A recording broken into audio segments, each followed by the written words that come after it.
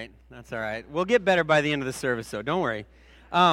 So we have been challenging ourselves to ask this question about our faith, and it's essentially, it's a very simple question. It's do I trust God?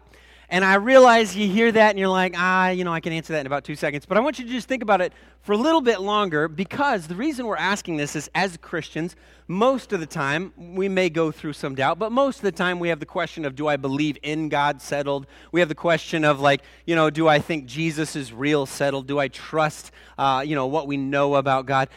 Those are kind of settled questions, but the question of, do I trust God, is not necessarily a settled question for a lot of Christians. Because I think a lot of Christians, this is kind of the crux, so to speak, of their relationship with God. They believe, they kind of intellectually understand, but this trust of do I have a leap off the top of the stairs into my dad's arms kind of trust in God? Is it going to actually translate into the things that I do, things that require sacrifice, things that require focus? So do I trust God? The best version of any relationship is one that has deep trust.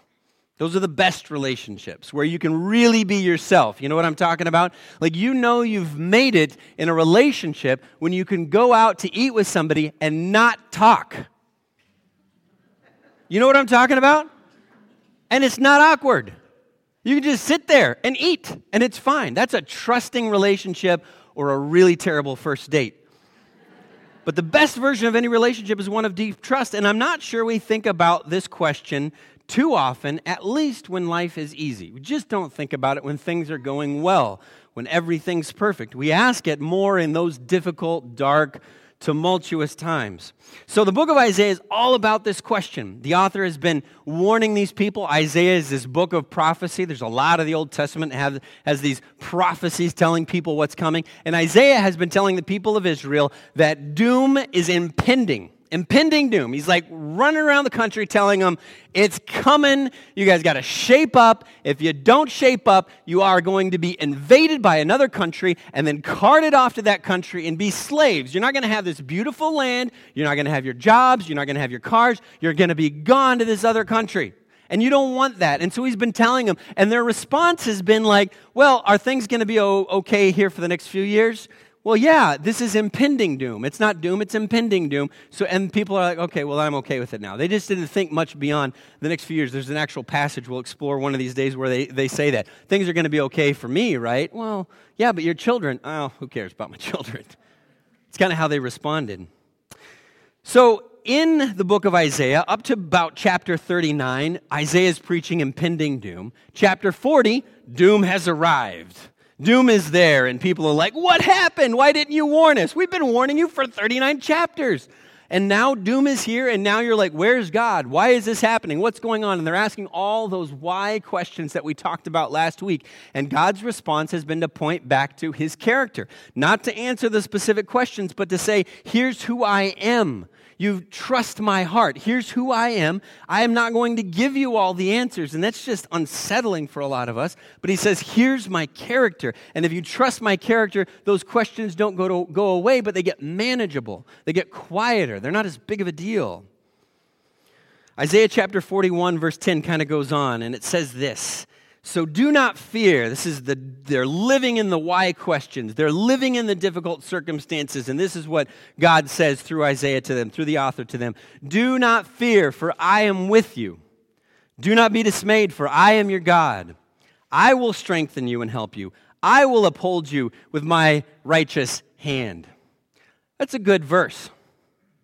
It's a pretty good passage of Scripture, right? It's worthy of an underline, maybe if you have a highlighter. It's worthy of that. It's worthy of an Instagram caption. You could put it on, a nice picture in the background, and you could put a verse like this because it's a nice-sounding verse. But this verse is spoken to people who are in the middle of doom. They're in the middle of turmoil. They're in the middle of difficulty, and God says, do not fear, I'm with you. Do not be dismayed, I'm your God. I will strengthen you. I will help you. I will uphold you with my righteous hand. I was thinking about this. You have experiences, obviously, a lot of my illustration material comes from being a parent, just, stage of life I'm in. But you have a lot of experiences as a parent of trying to answer your children's questions without actually answering their questions. Anybody else ever do that? So if you take your child and you're saying, child, we are going to the dentist today, and your child says something like, well, will it hurt? You could be blunt, you could be direct, and you could say, yes. This will be one of the most traumatic experiences of your young life, and it will scar you to the degree that you will be afraid of dentists for the remainder of your existence. You could say that to your children, and some of you probably have. It's going to be awful. Or you could say, hey, listen, I love you. I won't let anything bad happen to you. And the kid could be like, oh, that's cool. And then if they walk away and think about, like, wait a second, they did not answer my question of will this hurt? And by not answering that question of will this hurt, the implication is, yes, this will hurt. Going to the dentist will hurt. It is painful. I know they numb you and all that stuff, but it is still painful. It's a painful experience. And we don't want to necessarily give our kids the absolute, like, awful truth of the matter, but we want to kind of tell them that I'm there with you. I won't let them do anything terrible. Wait, you're going to let them go in and pull a tooth out? That seems pretty bad. No, I promise I will be with you. I will protect you. I will care for you. And I think that's very similar to what God is doing in this passage. Do not fear. I'm with you. Well, wait a second, but you haven't said you're going to fix my problems. Oh, that's no problem. Don't be dismayed. I'm your God. Well, wait, hey, are you going to solve the crisis that we're in? Oh, no. Really, I will strengthen you. Wait, this sounds a lot like you're going to let me go through some hard times without pulling me out of it. Oh, I will uphold you by my righteous hand. God, wait a second here. Like, you're telling me I'm going to the dentist, and I'm assuming it's going to hurt, but you're just telling me you're going to be with me. You're not saving me from this. And this is where I think this question of do I trust God gets crucial. Do we trust God even when He doesn't rescue us from our circumstances? Do we trust God even when He doesn't rescue us from our circumstances? I want to make 3 observations about this brief passage. You can read before, you can read after if you want, but I want to make 3 observations about this brief passage. The first is going to be a little bit longer and a little obvious, but I want to kind of talk about it a little bit. And the next 2 are going to be a little bit shorter, so you just kind of have some, if you want to manage your schedule, your calendar here a little bit this morning. Number 1 observation that I want to make about this passage is this: life is hard. It's the first amen we got today, folks. This is a pessimistic audience here. Like, life is hard. Life is hard. What's interesting to me about this statement that life is hard is how often we're surprised by that fact. How often we're surprised by the idea that life is difficult. I want you to imagine a young child, maybe a 6-year-old boy, who drags a box to the top of the stairs in his house. And he decides it would be a tremendous idea to get in this box and then go down the stairs in the box. But before he does this, he asks his mother, "Mother, will I be okay if I do this?"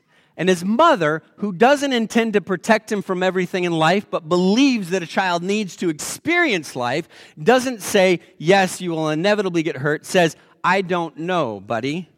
I don't know, but you can try it if you want." Now, this is all hypothetical. This would never really happen in real life, right? So the child drags the box to the top of the stairs. He gets it right on the precipice of the first step, and he shifts his weight. And for a brief, glorious moment, his hair is flying back. There's a big smile on his face. This is everything he thought it would be. This is everything that he envisioned in his little mind. And then he hits the third step, and the front of the box catches on the third step, and then it is wipe out the rest of the way down. And this little child, this little 6-year-old child, who is okay because kids are pretty rubbery, he's fine. Hypothetically speaking, he's fine. And he's laying at the bottom of the stairs, and he says, "Why did you tell me to do that?" Hypothetically. And we say, "We didn't tell you, buddy. We told you it might hurt. We told you it might not go well." But he was upset and he was sad at his parents for not stopping him from doing that thing. God doesn't always rescue us from the circumstances of life because life is hard. It's kind of a pessimistic thing to say. Life is hard, and we're always surprised about this. We're always surprised. I think life is a little bit like riding down the stairs in a cardboard box. There's brief moments of elation, and then there's a lot of tears at the bottom. Humans, even Christian humans, have this idea that life free from hardship is kind of a basic human right. It's one of the articles of the Constitution, right? I should be happy all the time. I'm entitled to be happy. I'm entitled to a good life. I'm entitled to an easy life. And we have this assumption built into our existence that life is supposed to be good. And every time it's not good, we're like, what is going on? But God has never promised us anything else. He's never said life is going to be easy. He said it's good, but it's not easy. Life is hard. And I think the reason we get so confused, I think there's a person we can blame. And I think it's this next guy. I want to show you this picture of Epicurus. I think this is the reason that we struggle with life is hard. He's a Greek philosopher. A lot of you know who he is. And his philosophy was, if something is good, like if something is pleasurable, it's morally good. If something is not pleasurable, it's morally bad. And he was a little sophisticated, so he could say, look, if you want to be healthy, even though it hurts to train and to run and to eat well, but that's still morally good because you want to be healthy. But his idea was moral goodness comes from like physical pleasure. That means it's good. And I think we still have that idea. Whether or not we get it from him, I think we get the idea that if it makes you happy, it's right. And life is supposed to be easy and life is supposed to be happy. And we're in this constant pursuit of convenience and ease. And over and over and over again, we're surprised when life is hard. But you know what God said? He told us life would be hard. He said it over and over again. God says things through Jesus. In this world, you will have trouble. In this world, you will have trouble. There's an interesting verse. I think we don't think a lot in relation to this. In 1 Corinthians chapter 10, verse 13, says this: "No temptation has overtaken you." Now, the word temptation there is literally the word trial or hardship. Literally the word. It can mean many things. No hardship has overtaken you except what is common to man. Meaning, you've never experienced something that everybody doesn't experience. You've never experienced hardship that everybody doesn't experience. Now, some of you are like, well, I've never had really bad experiences. I've heard some people. But it's common to man. Have you ever run into somebody who complains about things that we all go through? You ever interacted with somebody? Mondays. Literally, we all have Monday. Everybody in the world has Monday. And you're telling me it's too hard for you. God, I went from Sunday and now it's Monday. Guess what I did too? Time works the same for me. I had Sunday and then I had a Monday as well. We all had Mondays. That experience is common to man. Oh, bills.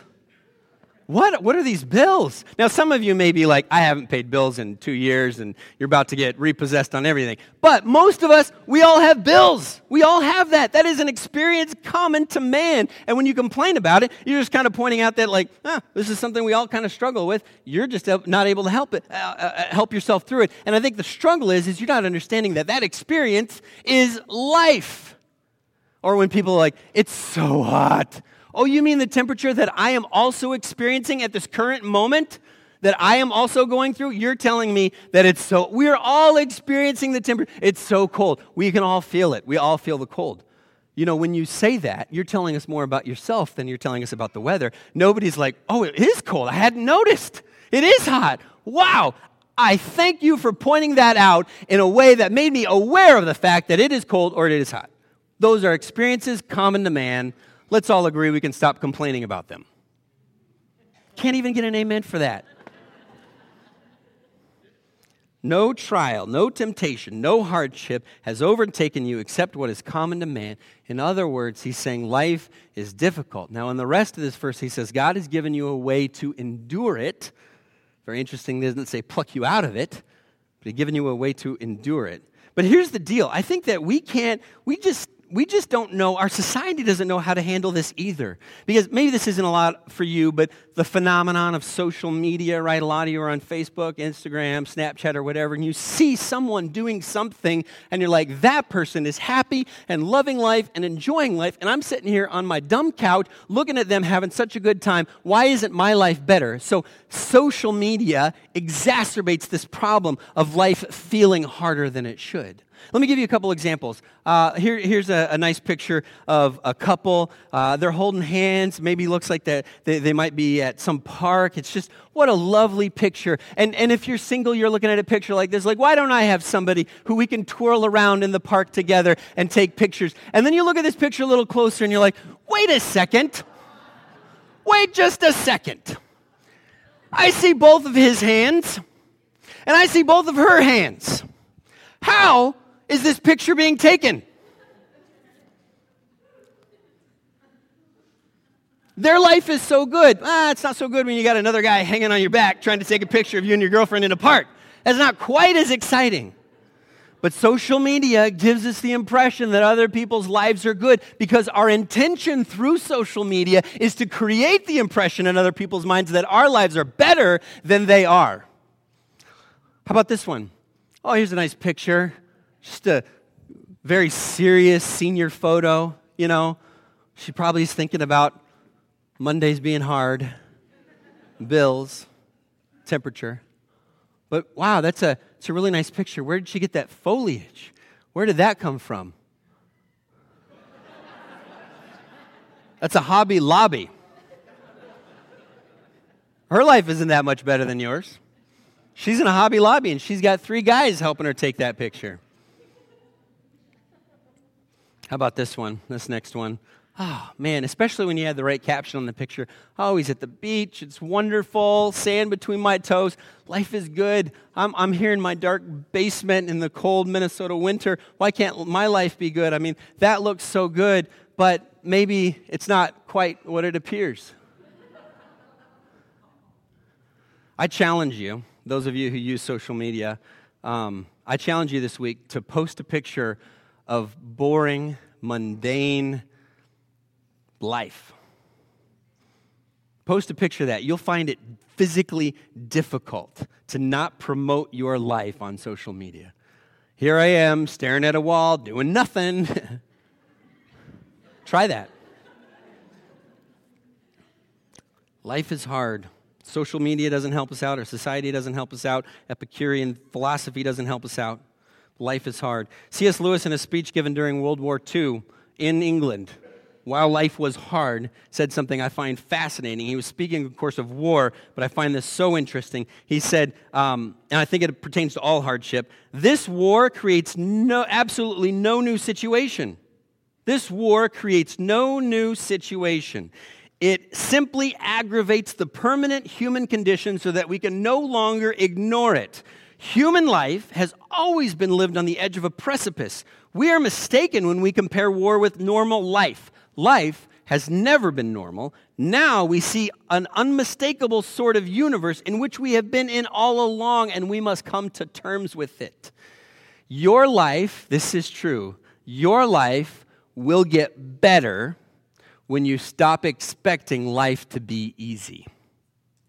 Your life will get better when you stop expecting life to be easy, because you'll stop fighting against your own expectations of how things are supposed to be.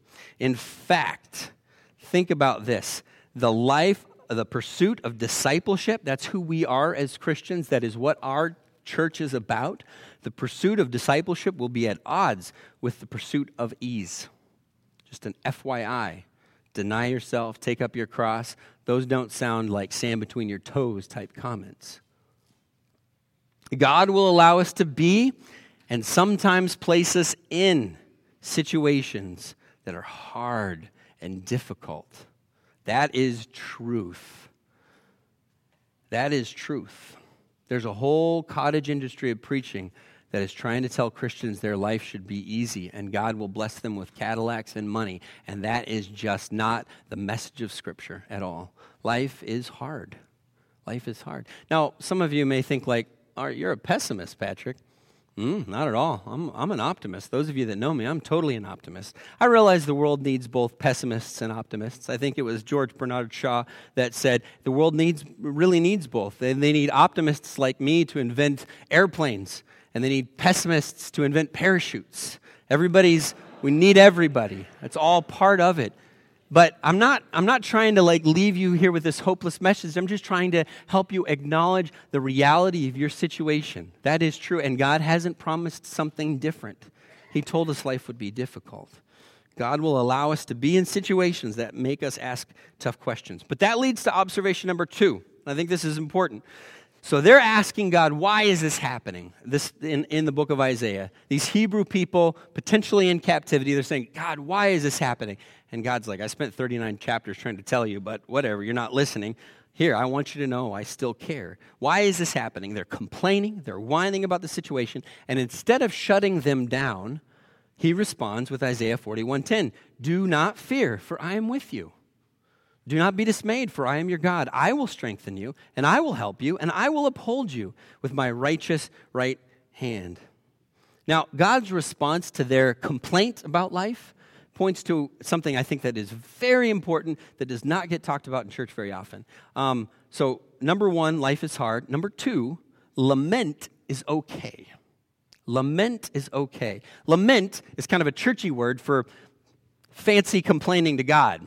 It's like where you write your complaints down in a poem and then you sing them to God. That's what the book of Psalms is mostly, laments. God, why aren't you listening? Why aren't you doing something? We like the optimistic psalms, but most of the psalms are lament psalms. Lament is okay. Listen, church, I want to say this. I don't know that this gets said in church. I don't know. I hope this thought has gone through your brain. Maybe it has, maybe it hasn't. But this is not true. Sometimes we create the impression that good Christians should never feel negative emotions.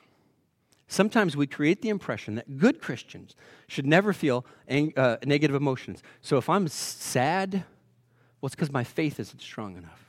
If I'm frustrated with life, it's because I don't have a good enough relationship with God. If I'm upset, if I'm even upset with God, there's something wrong with me. And that is not the message of Scripture. That is not the message of Scripture by any stretch. And somebody telling you that is not fully understanding what God is expecting from His people. He's not expecting you to pretend life is different than what it is. He's not expecting that. I told you there's an entire brand of preaching and religious thought that caters to this idea that good Christians are always happy Christians. Is it okay to be happy as a Christian? You're going to walk away hearing me say, I can't be happy. Patrick said, be a pessimist. We're all pessimists now. No, not at all. But it is not true to say that good Christians are always happy Christians because life is hard and because the lament is okay. Let me give you an example of this that I think is kind of interesting. I think it's kind of fun. So just for fun, you can check out a little bit of Psalm 88. Psalm 88. It's one of the Psalms not written by David, and so sometimes people are like, well, David didn't write it. But listen to this Psalm. It's pretty wild. And again, most of the Psalms are lament. Most of the Psalms are some form of complaint to God. This is what he says. This is what the psalmist says here. You have taken from me my closest friends and have made me repulsive to them. Well, that sounds like a fun, cheery song. I am confined and I cannot escape. My eyes are dim with grief. Okay, well, we don't sing that one too much here at church, right? This is part of their songbook. Well, maybe the chorus gets better. The chorus builds a little bit, like he's talking about the negative, and there's going to be a little rhythm in the chorus, and he's going to be built. The verse is pessimist, the chorus is optimist. Here's the chorus. But I cry to you for help, Lord. In the morning, my prayer comes before you. I'm waking up early, and I'm praying my prayers. Why, Lord, do you reject me and hide your face from me? This, you may not know this, but if you study the Hebrew here, this actually goes to the tune of Don't Worry, Be Happy. Yeah, it's a really cheery song. You imagine people waking up in the morning and that's their prayer. You imagine your kids walking down, as they're bleary-eyed, getting ready for school, and you're in the living room like, why, Lord, do you reject me? It's the reality of people who are chasing after the heart of God, is that they experienced life like this. Okay, Patrick, well, he's having a rough chorus, he's having a rough verse, but he brings it home by the end, right? By the end, it's all optimism. This is the end of that psalm. Feel free to read it. It's a very fun read. If today's just too nice and beautiful for you, just open up Psalm 88 and it'll bring you right down. This is what he says. Again, you have taken from me my friend and neighbor, and this is how he ends. Darkness is my closest friend. That is the end of the psalm. That's fun. That's the end.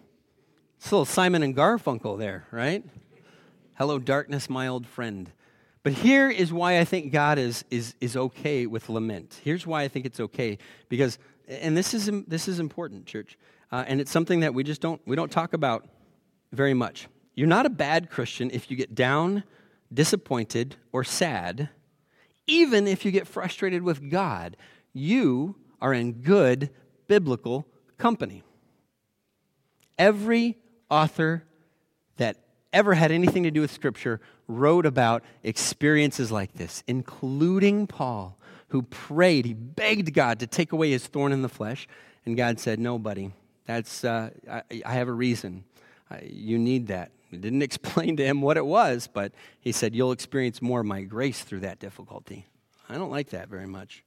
This is why I think God is good with this. Lament is an opportunity to trust God with everything, including our doubts and disappointments. You don't have to hide those from God. Isn't that good? You don't have to hide your doubts and disappointments and frustrations with God from God. That is good. That is good news. We don't talk about this enough because you can express everything to God, and God's a big enough, loving enough, gracious enough God that he can take that, and he can still help you find your way to trust through those things, through those difficulties, through those hardships. I mean, I honestly wonder if suppressing or denying honest hurt, pain, and disappointment actually make it harder for us to trust God. Because we feel like there's a part of what we're experiencing, there's a part of who we are that we actually can't let God be a part of. And that's never been what God has wanted, what God has asked from us. Lament is okay. I don't believe it's a place we have to set up shop and live for the rest of our lives, but lament is okay. All right, observation number 3. Let's recap for a second here. So Patrick, you're telling me, if I'm hearing you correctly, if I'm being a good listener, life is terrible and it's okay to whine about it. That's what I've got out of this sermon so far. Let's go to observation number 3. Through, not from. Through, not from. Isaiah chapter 41, verse 10 again says, do not fear, for I am with you. Do not be dismayed, for I am your God. I will strengthen you and help you. I will uphold you with my righteous hand. Here's the truth. Here's the trust piece. Here's the heart of God piece that I want us to get today. God offers relief. God offers comfort. God offers grace. God offers love. God offers presence. But it is not through changing our circumstances.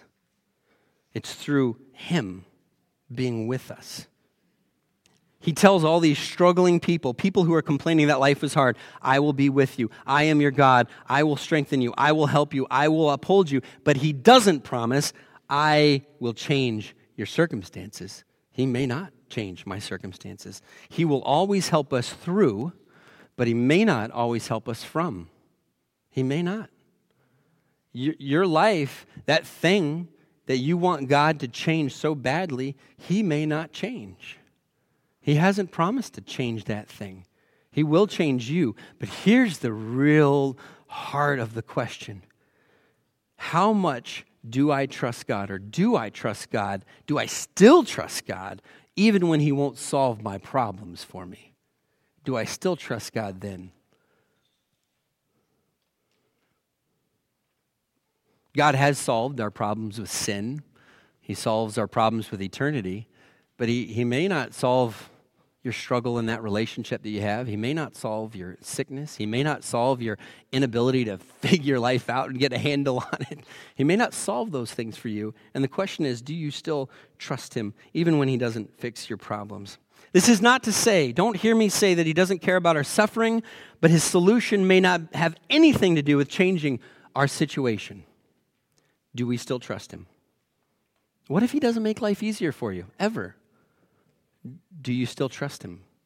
What if he never gives you what you want in this life? Do you still trust him?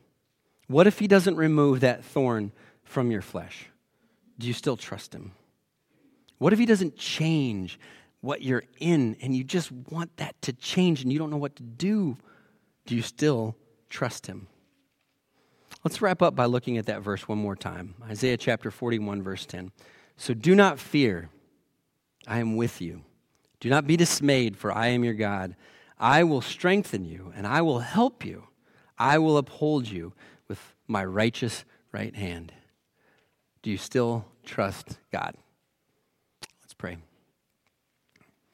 Father in heaven, we're so grateful to think through these ideas, God, just to know that you're a God that we can trust with everything, every part of us, all the good and all the bad and the ugly, Lord. We can trust you so much with the bad in our lives that you sent Jesus to forgive us for that sin, to forgive us for those mistakes and those problems. But Lord, when we struggle with frustration and even anger and doubt and questions, Lord, help us to understand that you can still be trusted in that, not to change our situation, but to change us, to help us know that you are present, that you are with us, that you care about us, that you care about our sorrow, that you will weep with us, even if you're not going to change what we're going through. Lord, help us to trust you with everything in life, the good and the bad.